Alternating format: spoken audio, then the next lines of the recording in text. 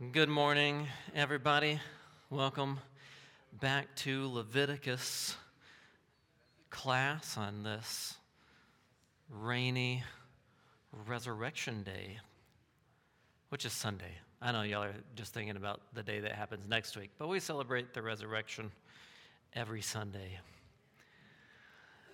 Today we're going to be in Leviticus chapters 18 to 20. So if you want to turn there and your copy of God's Word, we'll be looking at Leviticus 18 through 20, and you'll want to have that open because we'll be surveying this. We won't be able to read through all of it, but we'll look at the salient points there to help you in understanding it and reading it through another time.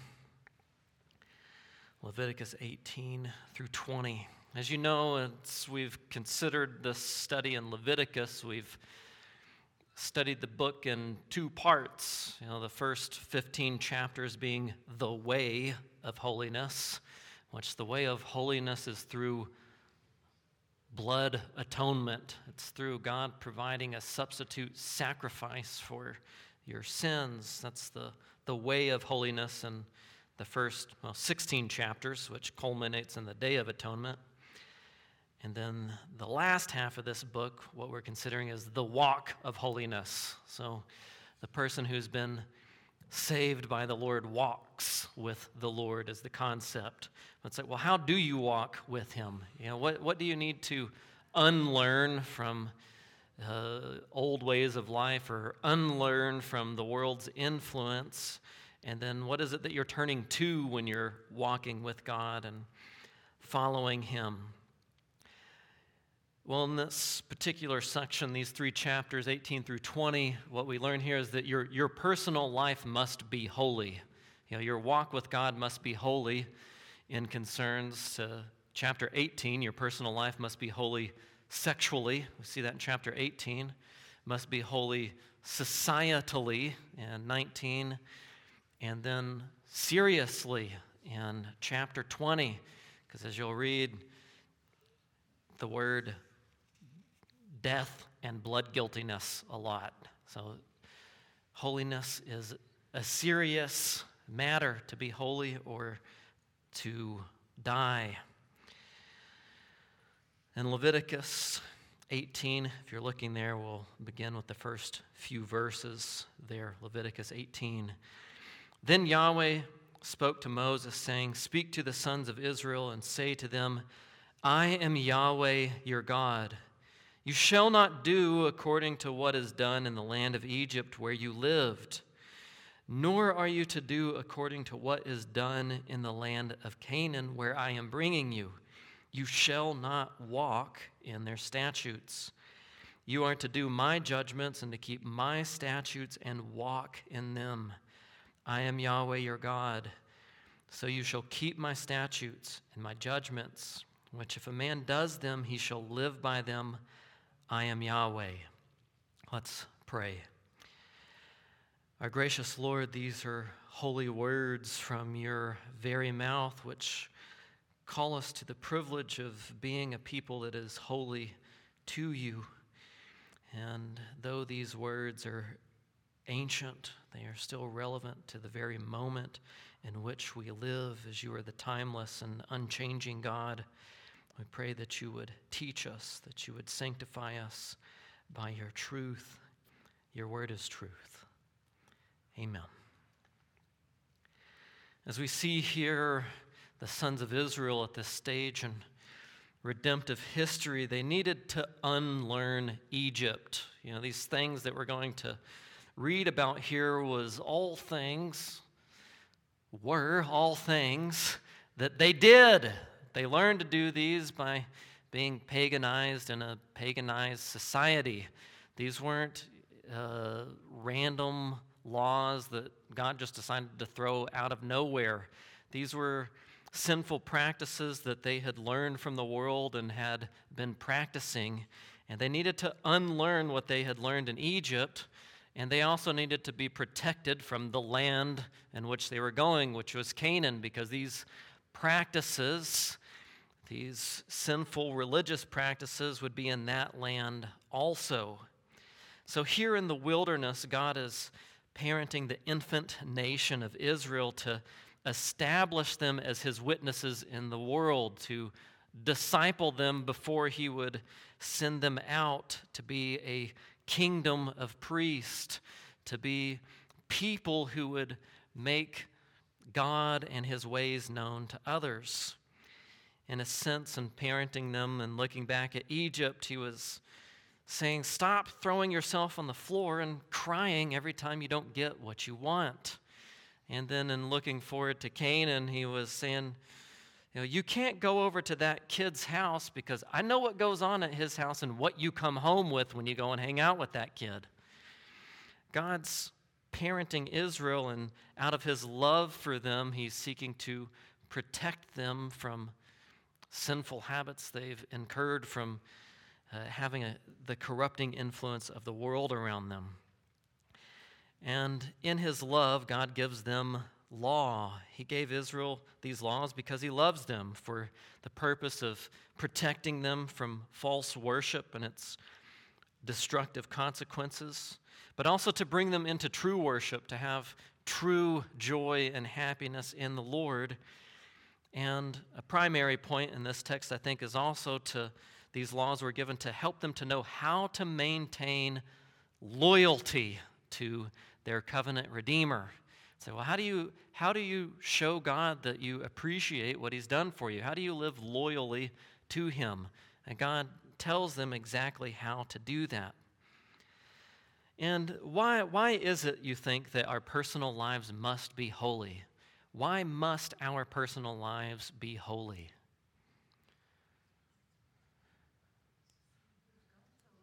Because God is holy. You see this throughout these chapters here, repeated over and over. I am Yahweh, your God. So, well, why should we do these things? I am Yahweh. We must be holy because Yahweh is our God. We must be holy because of who our God is. We must be holy because he is holy, and our lives are about enjoying him and representing him and making him known in the world. And we can't do that except we be holy. Now, Israel, as we have discussed, had been corrupted by the world's religions, which involved things like incest, adultery, child sacrifice, homosexuality, bestiality. And this world isn't entirely different than growing up in San Francisco in the current day. Imagine, in this moment in life, growing up with drag queen story hour, no-fault divorce, state-sanctioned child sacrifice, the government which promotes and praises homosexuality, especially through educational institutions where pornographic materials are given to kids as normal and needed, they would say, and where government jobs often involve pressure to celebrate a co-worker transitioning genders. And you think about that being the norm in life and growing up in that and not knowing anything different. And then you become a Christian. And now you think about sexuality different, gender different. You have to unlearn all of those things. And this was true for the Israelites. They just thought all of that stuff was normal. Because you can remember the whole molten calf incident when they came to, it's like, we want to praise Yahweh for what he did. And so what they did was what they knew to do when they wanted to worship a deity, which was to involve themselves in all these deviant practices. Even in our own day, another thing that we see that from the corruption of the world and how it corrupts the modern church is we see popular religious leaders who they promote these sort of lifestyles by saying we shouldn't demonize these people. But what we are indeed talking about is demonic activity. And they urge us to be winsome, which means to be silent about these things and to not point out these things which God calls sins, namely all these sexual abominations that we read about here in Leviticus 18. And they say, through doing this, we'll win them to Christ by not making these things an issue. But what we see is those who want to win the culture ultimately have been won by the culture. And these errors display that even popular evangelicals, preachers, book authors, and the such, they've been corrupted by the world's culture rather than being holy to God, who graciously, he confronts sin to forgive sin. That's why he's doing it, because he's a redeemer from those things. He forgives sin, iniquity, and transgression.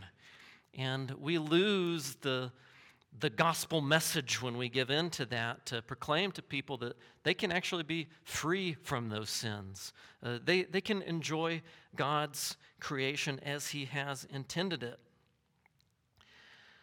Living between Egypt and Canaan, I think, as you can see, is not much different than living between the Bay Area and Reno.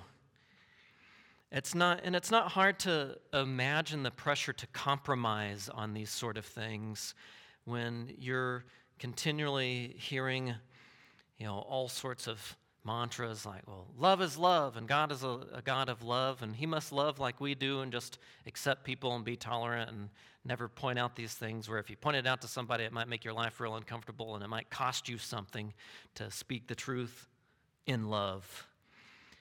For the sons of Israel, the pressure was to keep continuing to worship the way that they learned to worship in Egypt, and also to avoid being ostracized by the nations around them. They wanted to be like them rather than different than them, because if you're just like them, you're accepted by them. There's no pressure. There's no being set out of society or being persecuted.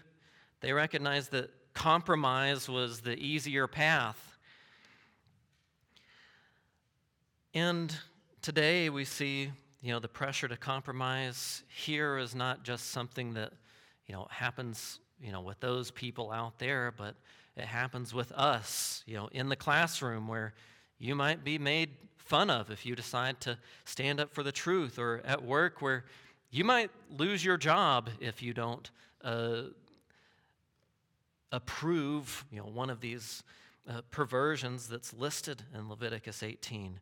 Or sometimes it's a family member who's bought into the world system, and they call you up and want you to celebrate their coming out in their homosexual lifestyle, or so-and-so is transitioning and they just want your celebratory support of them moving through with mutilating their bodies. And the pressure is that they'll stop talking to you. They won't see you as family anymore if you won't accept them as they are. To tackle these issues and to have conviction and to know what to do requires a robust worldview that's based on truth. God's people need that. We need to know how to see the world the way that God wants us to see it.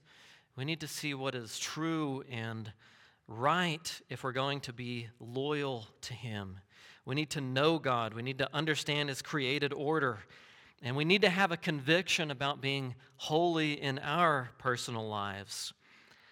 Leviticus 18 through 20, in this text, Yahweh God continues to graciously instruct Israel in how to walk with him. And as he teaches them law, he teaches them values, he teaches them worldview, particularly a worldview where they can distinguish between what is holy and what is profane, what is clean and ordered the way that things ought to be, and what is unclean and disordered from the way that God would have things to be in his world. Chapter 18 focuses on personally being holy to God sexually, and this topic moves deep into the personal lives of the Israelites concerning human sexuality. In verses 3 and 4, we saw how the people stood between the worldview of Egypt behind them and the worldview of Canaan before them. And they needed to unlearn Egypt and to be protected from Canaan. But why? Ultimately for the glory of God's name, so that his name wouldn't be profaned in the nations. The reason that he was redeeming them was to make the greatness of his name known. But more than that, it was for their good. They would be living the way that God had intended and in his blessing. And additionally, for their witness of God's glory to the nations. People can't see the goodness of God apart from him having a testimony of it in the lives of his people in the world. Verse 5, as you recall, 18:5 says, "So you shall keep my statutes and my judgments, which is, if a man does them, he shall live by them. I am Yahweh." There's a helpful note in the MacArthur Study Bible on this verse, which reads, "Obedience to God's law always ensures temporal blessing," as this verse indicates. But these words have a higher reference to spiritual life, as indicated by the Lord and Paul. Obedience does not save us from sin and hell, but it does mark those who are saved. So you can see here that one of the confusions of Israel was they thought, well, if we do these things, then we'll be atoned for. They were thinking of it backwards, like if we did these laws, it'll bring us to the Day of Atonement. But as Leviticus is laid out, the Day of Atonement happens first. The way to God happens first through atonement before the walk with God. You don't walk yourself to him to be saved, but rather the salvation comes first and then the walk. These laws that are here come from God's good nature, and they're reflected in his creation, and to follow them is to follow how things are supposed to work. And rebelling against them is always to choose to go against how things work, which always brings turmoil and ultimately death and destruction. Now, the main topic of chapter 18, you can see in verse 6, says, "None of you shall approach any blood relative to uncover nakedness. I am Yahweh." And you see repeated over and over throughout here this concept of uncovering nakedness. This is a word that we read way earlier on in Scripture back in Genesis when we first read it of Adam and Eve who were naked and unashamed. But then that crafty serpent came and they were naked and ashamed. And so nakedness became a symbol of human shame.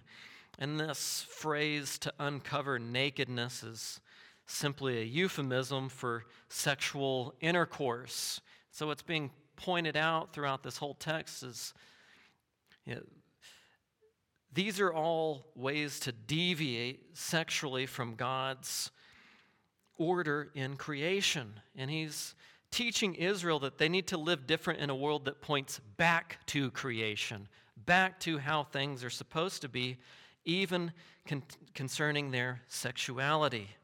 They were to point back how things are supposed to be ordered in God's world. And nakedness and clothing, covering nakedness, are theological. Or you see, when we're uncovered, that's shameful, that we need some covering, which we know that God provides that, just as he provided a sacrifice and covering for Adam and Eve, just as he provides a blood atonement covering that's pictured in the teaching model of the priest and the sacrifices, as we've studied. Now, going back to the beginning of creation, that God gave us the only definition of marriage that there is and ever will be. Genesis 2:24 says, "Therefore a man shall leave his father and his mother and cleave to his wife, and they shall become one flesh." We see here that God's definition involves one man, one woman as one flesh for one lifetime. Therefore, as you read through this text, just as we read in verse 6, something like incest is wrong because That one flesh isn't to be joined with one flesh, with another blood relative. The two are to become one flesh. And this concept was to point back to Eden, and upholding marriage would be critical for Israel's witness in the world, which is important with the deviation of adultery. I was like, well, why is adultery forbidden? Well, because covenant loyalty is demanded, and their covenant with God and how they lived was to be pictured in their marriage. They have to be faithful in the covenant of marriage to show a picture of their faithfulness in their covenant to God, and to show that the reason that we're loyal is because our God is loyal in covenant. And marriage is a gospel tract of God's commitment to his people and his people's commitment to them. So that's, a key concept here in chapter 18 is loyalty, covenant loyalty to God. Sacrificing children to Moloch is one of the things you read about here, which was something that was forbidden for the Israelites to participate in, because they were to see children as a gift from the Lord, to be dedicated to the Lord as they would dedicate their firstborn.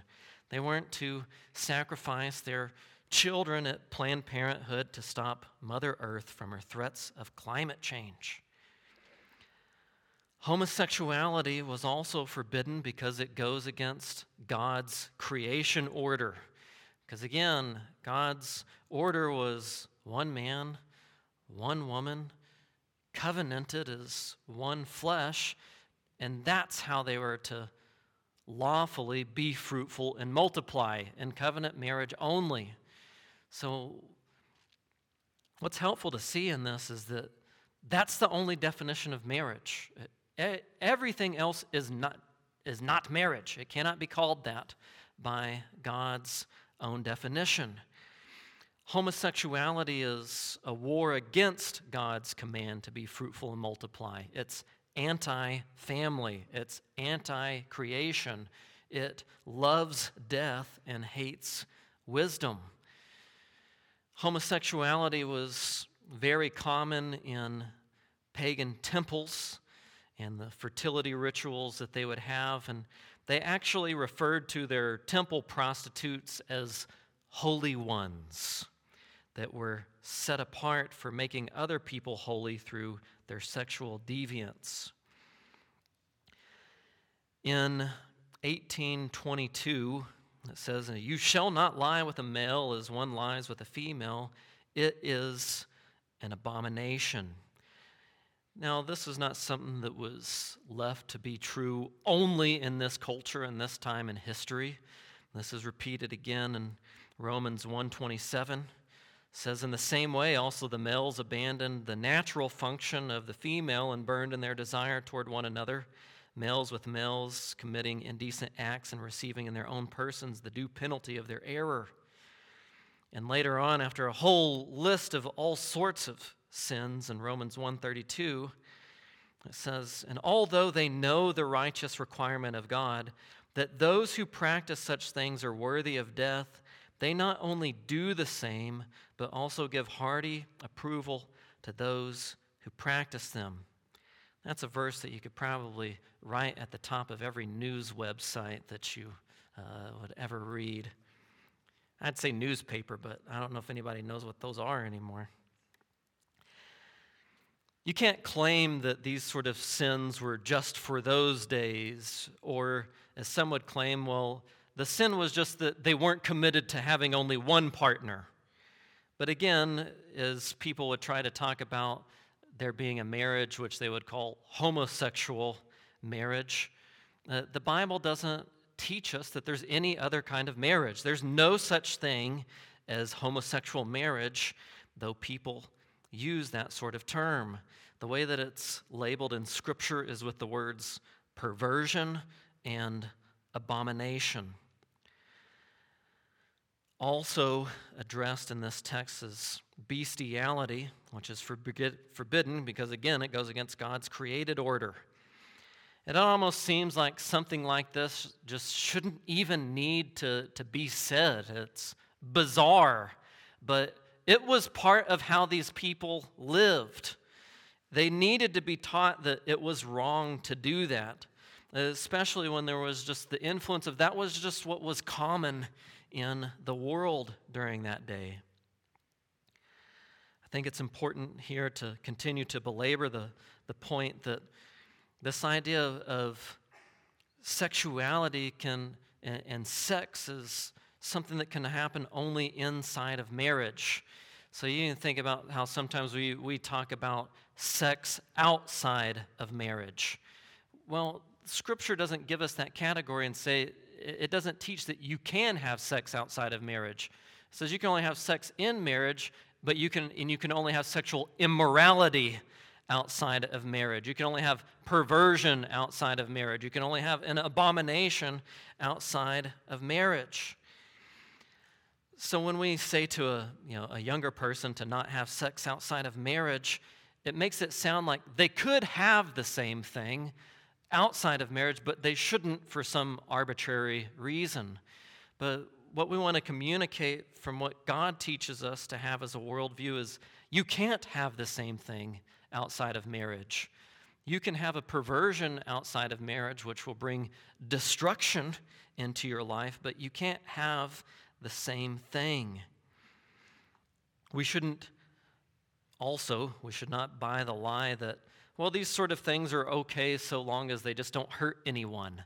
We shouldn't involve ourselves in the personal matters of other people's lives. But what we recognize is people are being hurt. Sin always hurts people. It's always destroying things. It's loving to address these things with people. And we also shouldn't be deceived by the misuse of the concepts of love and acceptance in the world either. Love in Scripture never approves of self-destructive sin ever. And just because you don't approve of somebody's sinful lifestyle doesn't mean that you don't accept them as a person that's valuable. We know that people are valuable based on the fact that they're made in the image of God. And so we're going to treat them with respect based on that alone. Their value isn't based on whether or not we approve how they live sexually. We love them regardless and speak the truth to them in love. Now, it's true that sexual sinners, that they do bring mass destruction to society.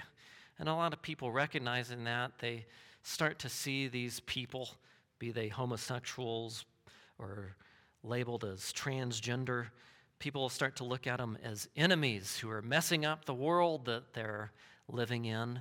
And we don't want to be giving to that wrong view of these people, but to rather to see that they're enslaved to their sin, which they need to be made free from.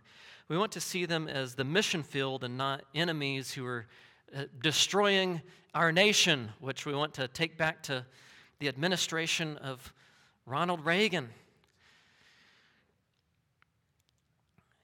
What these people need to know is the God of the Corinthians, to whom Paul wrote to these people, "Such were some of you." These people that live in homosexuality, they know that it's destructive. They know that it's bringing pain into their lives. They know that they deserve to die for committing such a sin. And how freeing is it to know that there's a God who can set them free from that slavery to sin and turmoil so that they could become a people that could truly hear those words and have experienced, "Such were some of you. But you were washed, but you were sanctified, but you were justified in the name of the Lord Jesus Christ and in the Spirit of our God." That's from 1 Corinthians chapter 6, if you're taking notes on that.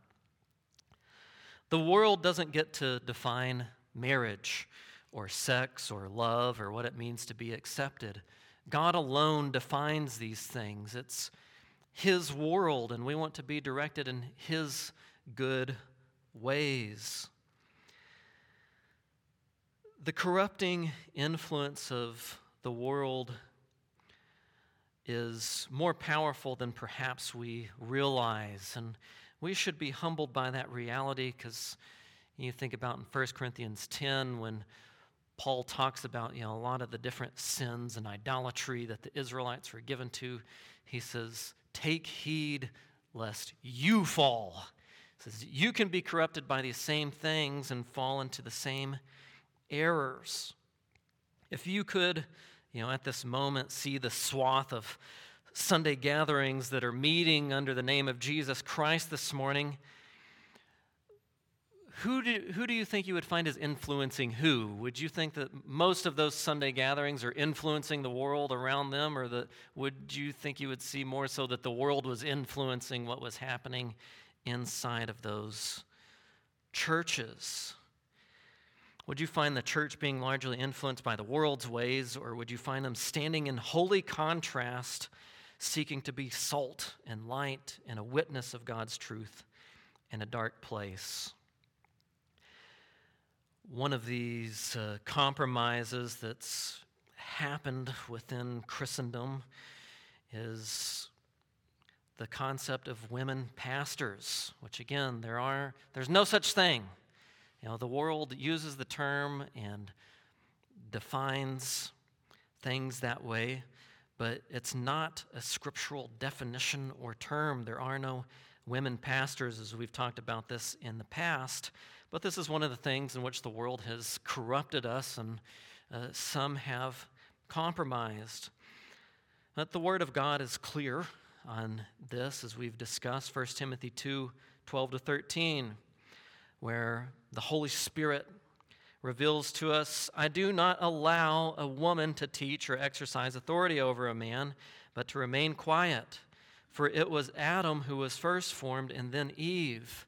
So you see what this concept is tied to is creation. The way that we gather and worship and the way that we understand leadership and male and female is tied to creation, not how a culture might see it, where a culture might say, well, we have women CEOs, so why can't they be pastors as well? And you say, because our God is holy and this is what he told us to do. God's word for God's church is clear, and it's based on creation. It's not based on the world's corrupting culture. And perhaps non-surprisingly, that's why we see a church that deviates on this and installs women pastors, soon moves to accepting homosexual leaders, and then later men that are dressed like women and convicted pedophiles into their leadership. Well, how does this happen? Well, the church moves away from being influenced by God's word and being influenced by the world. Instead of thinking about the fact that Christ has ransomed them and won them to himself, they want to win the world, but the way that they seek to win the world is actually being won by the world and of the world. This is why we need a text like Leviticus 18, so that we can be protected from those things, to have a warning, to know what is a right worldview, and to have a conviction of what is right and holy, and to walk in it. And apart from the protective grace of God, we could commit similar errors of covenant disloyalty to God. This is why the pursuit of holiness is a non-negotiable priority within the church and among God's people. It's a top priority, a non-negotiable priority. These commands to holiness are not just God's preferences that we're free to adapt according to how we see things or as we see right in our own eyes. You read verse 29, chapter 18, verse 29, it says, for whoever does any of these abominations, those persons who do so shall be cut off from among their people. So you see that God punishes these sins and abominations, and the fact that he punishes them shows that these aren't preferences. These are demands. These are imperatives. These are non-negotiables. You're to be holy to God or be cut off. This urges us to have a fear that would want to keep ourselves near to God's word, always growing in it, hearing it, obedient to it, loyal to his instruction, and to be aware of being corrupted by unholy practices in the world, but also to know that God will judge. He will judge our deviating from these things as much as he will judge those sins which are happening around us. This is from 1 Peter 4:17 to 19. It says, "For it is time for judgment to begin with the house of God. And if it begins with us first, what will be the outcome for those who do not obey the gospel of God? And if it is with difficulty that the righteous is saved, what will become of the godless man and the sinner? Therefore, those also who suffer according to the will of God must entrust their souls to a faithful Creator in doing good." Moving on to chapter 19, we see that our personal lives must be holy societally. If you look at the first 4 verses, chapter 19, with me, I'd like to read those. Chapter 19, verse 1. "Then Yahweh spoke to Moses, saying, 'Speak to all the congregation of the sons of Israel and say to them, You shall be holy, for I, Yahweh your God, am holy. Every one of you shall fear his mother and his father, and you shall keep my Sabbaths. I am Yahweh your God. Do not turn to idols or make yourselves molten gods. I am Yahweh your God.'" What do you hear an echo of in these verses? Yeah, the 10 Commandments, 10 words, and you hear what the whole book of Leviticus is about in that one phrase, "You shall be holy, for I, Yahweh, your God, am holy." This is the point of Leviticus. And Israel's call to holiness is twofold, in that in concern to their need for holiness being found in God and the source of their holiness being found in God. The need for holiness is rooted in who God is. He is holy. And their source for holiness can only be found in him alone. But you see this if you look over at chapter 20 and verse 8. 20, verse 8. It says, "You shall keep my statutes and do them. I am Yahweh who makes you holy." So you see him, he's commanding you to be holy. And you're like, well, how do I do that? Like, I need that, and it's in him, and he's that. So what's the hope of me ever becoming that if I'm not that, and he alone is that? He makes you holy.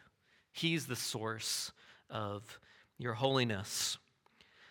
Now, Leviticus 19, as you know, is the place where Jesus got all that really good sermon material for the Sermon on the Mount. Things like in Matthew 5:48, when he says, "You therefore are to be perfect as your heavenly Father is perfect." As you know, 1 Peter, holiness is a major theme throughout that book, where he also writes, having learned this from the Lord, 1 Peter 1:14, "As obedient children, not being conformed to the former lust, which were yours in your ignorance, but like the Holy One who called you, be holy yourselves also in all your conduct, because it is written, You shall be holy, for I am holy." Here we see the call to holiness for God's people is timeless. You know, it wasn't just for a time in the wilderness, but for all time, even our own day and this moment and for the rest of our lives. And why is it that God, through Moses, is reminding the sons of Israel of the 10 Commandments? Well, to stress loyalty again. You know, he redeemed them to belong to him. This is how they were to be loyal to him. This is how they were to enjoy life in him. This is where they would find true joy and happy holiness. This is how they would know how to walk faithfully with God. Moving on from there in verse 5, we read again of peace offerings being given, which could also be translated a fellowship offering, which is the idea that they were to celebrate peace with God by this practice prescribed by God, by him bringing them into fellowship with him. Now you might have a little subtitle written in your Bible going on to verse 9 where it says various statutes. You might write in there also not random. These are not random. There's a flow of thought that moves from food and peace offering to farmers leaving food out in their fields. And so it makes the reader think, well, why all of a sudden mention leaving something to harvest for the afflicted and the sojourner after instruction about a peace offering? Well, it was instruction to leave something for others, for the worshiper in fellowship. So remember, these people have been brought in fellowship with God and one another. But how could they show that this fellowship and commitment to God was genuine? Well, for the person who had an abundance in their field, they could show that their trust in God wasn't some hollow claim by the fact that they took the abundance that God had given them and they could show thanks by sharing it with somebody who was in need. Now, the test of gratitude is generosity. The test of gratitude is generosity, and the lack of generosity exposes hypocrisy. What you see in verse 12, 11 and 12, it says, "You shall not steal, nor deal falsely, nor lie to one another, and you shall not swear falsely by my name, so as to profane the name of your God. I am Yahweh." Saying, I want you to do this stuff with your field so that you can show that I'm a gracious God who gives in abundance, and I meet the needs of others, and I bring you in fellowship. And this meeting of needs, what it does is it develops a greater experience of peace and unity within the fellowship, because we're doing the one another's is the idea here. We need each other to have needs in the congregation. We need each other to have needs so that we can be a living demonstration of God's grace in action. We need each other to have needs so we can meet those needs and enjoy the fellowship that there is in that, and the peace and the unity. The idea isn't that you just seek to have a good neighbor, but you're seeking to be a good neighbor.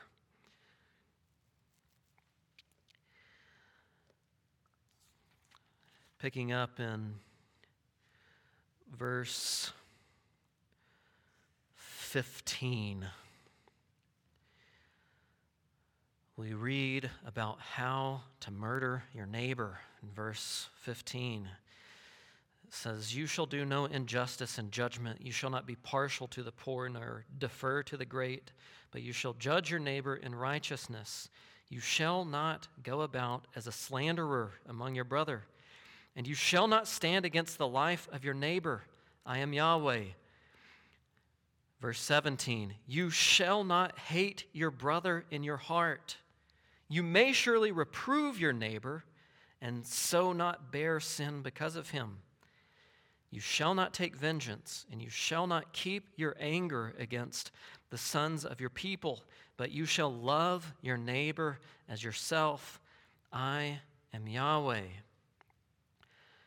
Now again, this is where Jesus got all that really good sermon material for the Sermon on the Mount. And you'll remember when he was saying to those people, he'd say, "You have heard it said."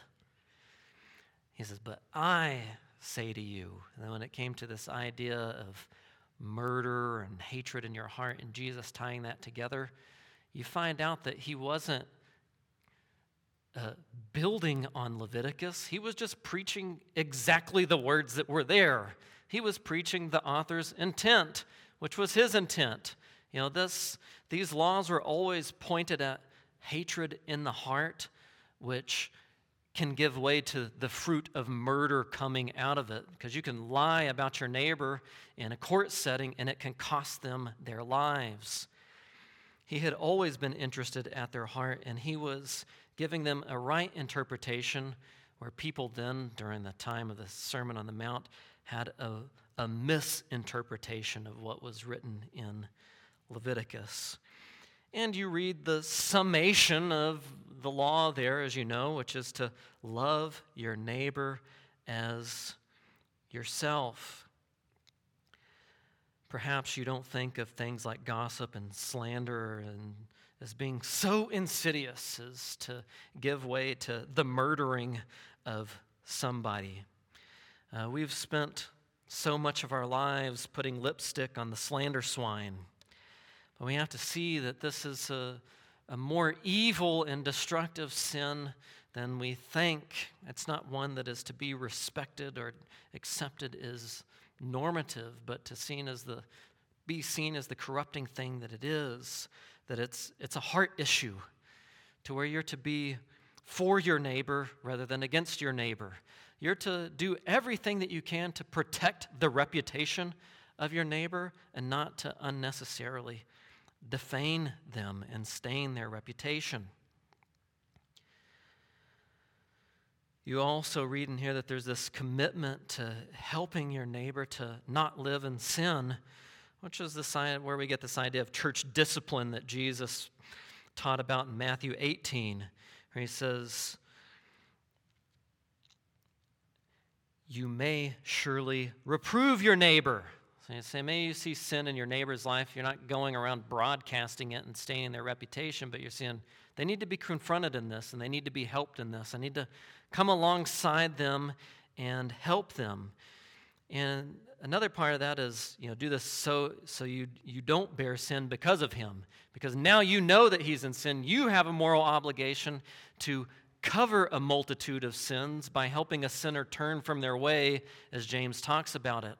So that the way that sin is covered is by you're leading that person to the blood covering of Christ. You're leading them to the forgiveness that they need, but you have to lovingly come alongside them to point out that sin and have a willingness to help them to turn to walking in holiness, which is how the law is fulfilled. The fulfillment of the law is to love your neighbor as yourself.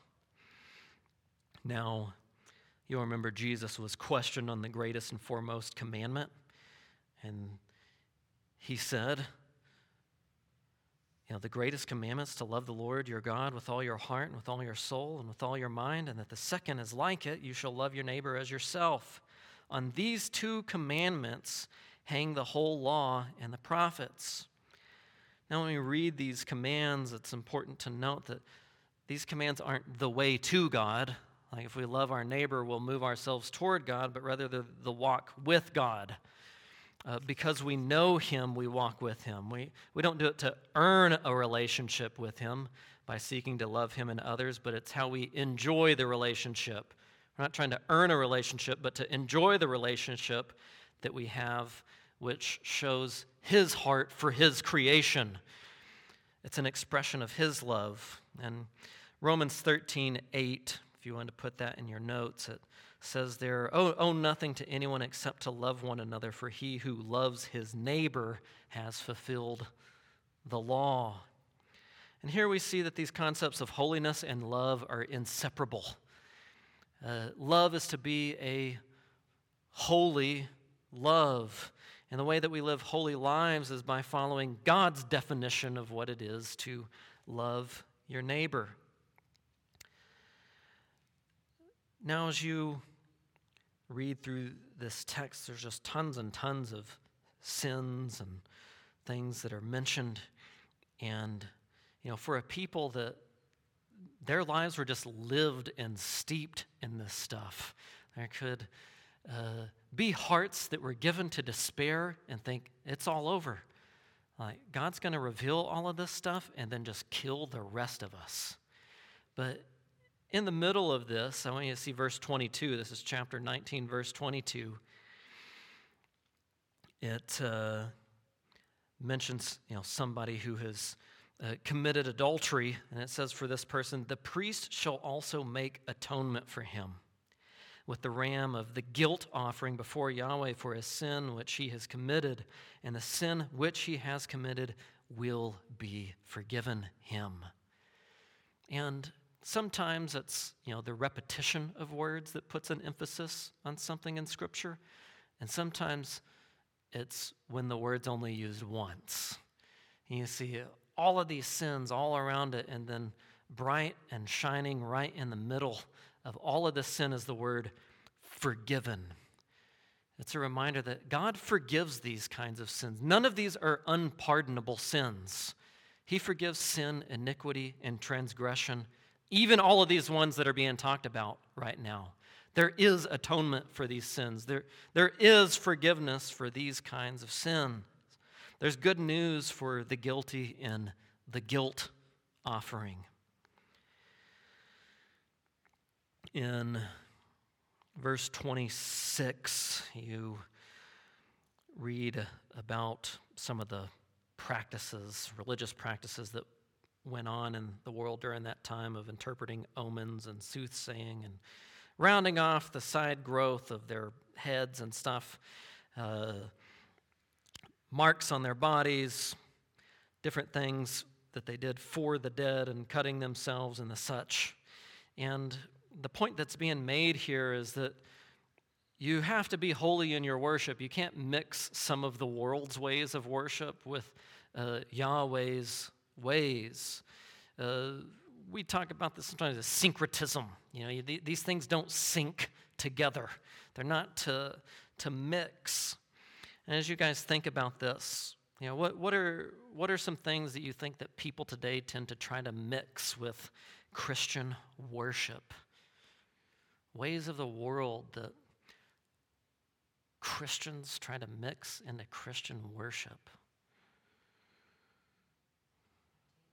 Entertainment. Yeah, for sure. I think it's a way to attract people and to keep them.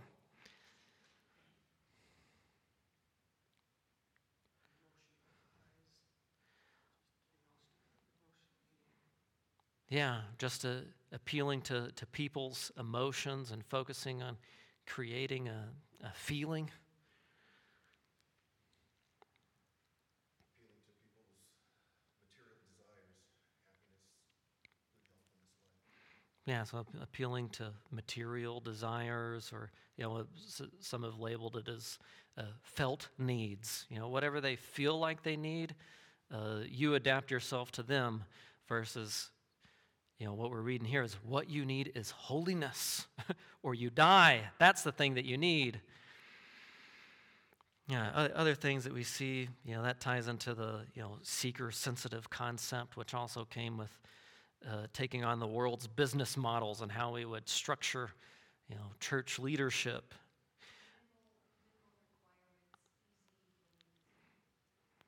Yeah, minimal requirements, easy believism. Where it's, I know that Jesus said you must be perfect, but he knows that nobody's perfect. So surely he didn't really mean that. Say, no, he did mean that, and he's also to achieve that. But the way that he achieves that is he graciously does that for you. He's the perfect one in your place. The other thing is taking in worldly counsel. That the world says, well, this is how you should think about yourself and your problems, and that you're just a bunch of chemicals and it's not a sin issue. It's just, you just need some medicine or something, and that'll fix it. Or, we see this in the wrong use of science or psychology, where it's merely the world's wisdom in their eyes, and it tempts the church to move away from the foolish message of the cross, which ultimately it's the cross that defines who we are, that we're sinners in need of a Savior, and it's the cross that's the solution to our problems ultimately. that's where our sin problem is dealt with. The guilt is canceled and the power of it is broken so that we're free to live holy lives to God. There isn't a college degree that somebody can earn or an internet search that they can do that will add some needed aspect of wisdom to God's Word. Everything that we need for knowing God and living for Him is in His Word. He never needs to be informed by us or helped by us in counseling others or caring for them. But we need Him to inform us and to be our guiding help. Verse 30, I want to point out something here because I gotta book it to finish this up. One of the things you're going to see repeated here, and we'll have some more time on next week, Lord willing, is these words in verse 30. You shall keep my Sabbaths and fear my sanctuary. I am Yahweh. There's a focus on God's Sabbath rest and our need to enter into it. And there's the tabernacle sanctuary, which is a picture of God's dwelling place, Eden, and man being outside of it and needing to be brought in it. Saying, you need God's rest. This is why the Sabbath was the sign of the Mosaic covenant to instruct them, God has rest, you need it, you're outside of it, but you can come into it through Him and Him alone. Some other points that are made was the need to remember their redemption as a way to be sanctified. Coming into chapter 20 and verse 3, we read that this is about God's name ultimately, to the person that would worship Moloch and sacrifice their children. He says, I also will set my face against that man and will cut him off from among my people because he has given some of those who are his seed to Moloch so as to defile my sanctuary and to profane my holy name. You see, God cares about His sanctuary, which is a picture of holy order in creation, the way that things ought to be, a picture of the glory that's going to extend to the ends of the earth, and that everything is about His name. In verses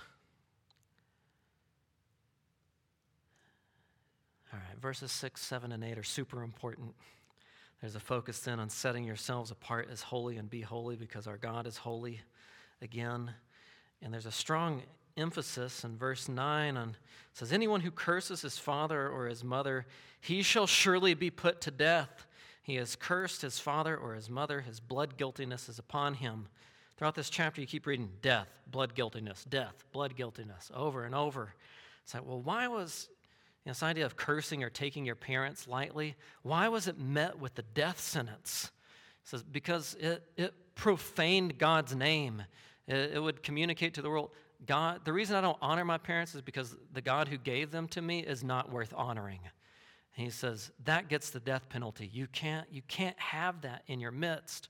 Which you kind of talked about how laws teach a value system. What children would learn is this is a very important value. You do not take your parents lightly. It's that big of an issue. Parents today, you do not have permission to stone your children. Don't do that. If you need more explanation on that, we can talk later. God's people, we learn, are always to be separated from the world's ways, to live exclusively to Him in everything. These ideas of holiness and love are tied together, and God was never interested in just making a moral nation out of Israel. He wasn't looking for just external conformity, but internal love toward God and neighbor, which only a new heart can do, this is part of what the law is doing at this point, is it's pointing out that you guys aren't this. This is not in you. You need me to change you so that these things would be a reality in your lives. J.C. Ryle writes in his book, Practical Religion, when a man is a Christian in name only and not in reality, in outward things only and not in his inward feelings, in profession only and not in practice, when his Christianity, in short, is a mere matter of form or fashion or custom without any influence on his heart or life, in such a case as this, the man has what I call a formal religion. He possesses indeed the form or husk or skin of religion, but he does not possess its substance or its power. Verses 25 and 26, this is in chapter 20. I'll read those to you. You remember this was said of the priest, and now it's said to the whole kingdom of priests. You are therefore to separate between the clean animal and the unclean, and between the unclean bird and the clean, and you shall not make yourselves detestable by animal or by bird or by anything that creeps on the ground, which I have separated for you as unclean. Thus you shall be holy to me, for I, Yahweh, am holy. I have separated you from the peoples to be mine. You hear here this concept that you are therefore to have a biblical worldview. That you need to be able to know the difference between the holy and the profane, the clean and the unclean.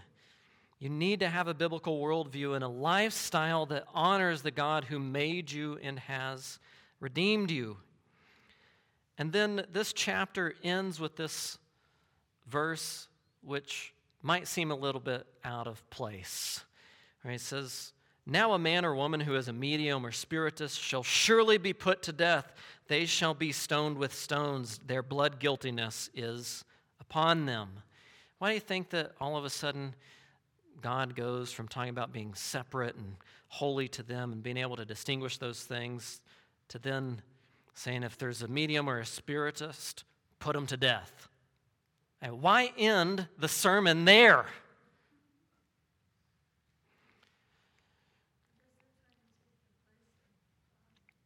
Yeah, that's exactly the point, because these mediums or spiritists would take the place of God as being the voice of God. Because eventually what's going to happen is, we had talked about how Leviticus, if we put, the words of Yahweh in red, almost 90% of the book is red. But what do you do when the letters go black? And it's not, this direct speech through Moses. What do you do when all of a sudden he's silent? He's done speaking and he said everything that needs to be said for life and godliness. Well, the people are to live by faith based on what he said. But there's going to be this temptation to, we need another word. We need more words than that. We don't like those words. Let's go find a word from some other source that'll tell us what we want to hear. Or it's like, no, we don't want just the things that Moses gave us. We don't like to read, after all. We just want to go somewhere and somebody just say something to us, and we'll just go with that. And that'll be the most current and best thing. Well, what are God's people to do when God is silent? God's people are to walk by faith and in faithfulness to God's revealed word. They're to be people of the book. They're not to live by feelings, but by what is written. They're not to live by finding another voice, but by searching and studying the sufficient scripture which God has given them. Because the issue is never that God has left out some instruction that we would need for knowing him and living for him, but the issue is our need to learn what he has given us and to be in fellowship with others who can help guide us in faithful worship to our faithful God. We don't want to overlook, the y'all aspect of the congregation here. This wasn't just something for Moses or just for Aaron or just for the priests. This is everybody being instructed to be, in a sense, priest to one another of a biblical worldview and holy living. They were to help one another in fellowship to walk in faithful worship to their faithful God. So as we end here, we learn from this text that we're to take holiness seriously or die because of our blood guiltiness of not living in it. We have to be careful of not being corrupted by the world's practice and never approve practices which are contrary to God's word. We should always be conforming to what he has revealed rather than what we see going on around us in the world, so that our personal lives will be lived in holiness to God. Well, we'll end there. We have a minute or a few seconds for any questions if you have any here. Any questions or comments?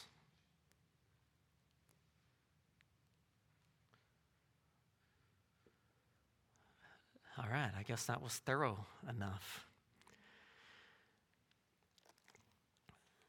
Well, let's give thanks to the Lord for his word and for teaching us, and we'll continue in our fellowship by meeting those people in the foyer.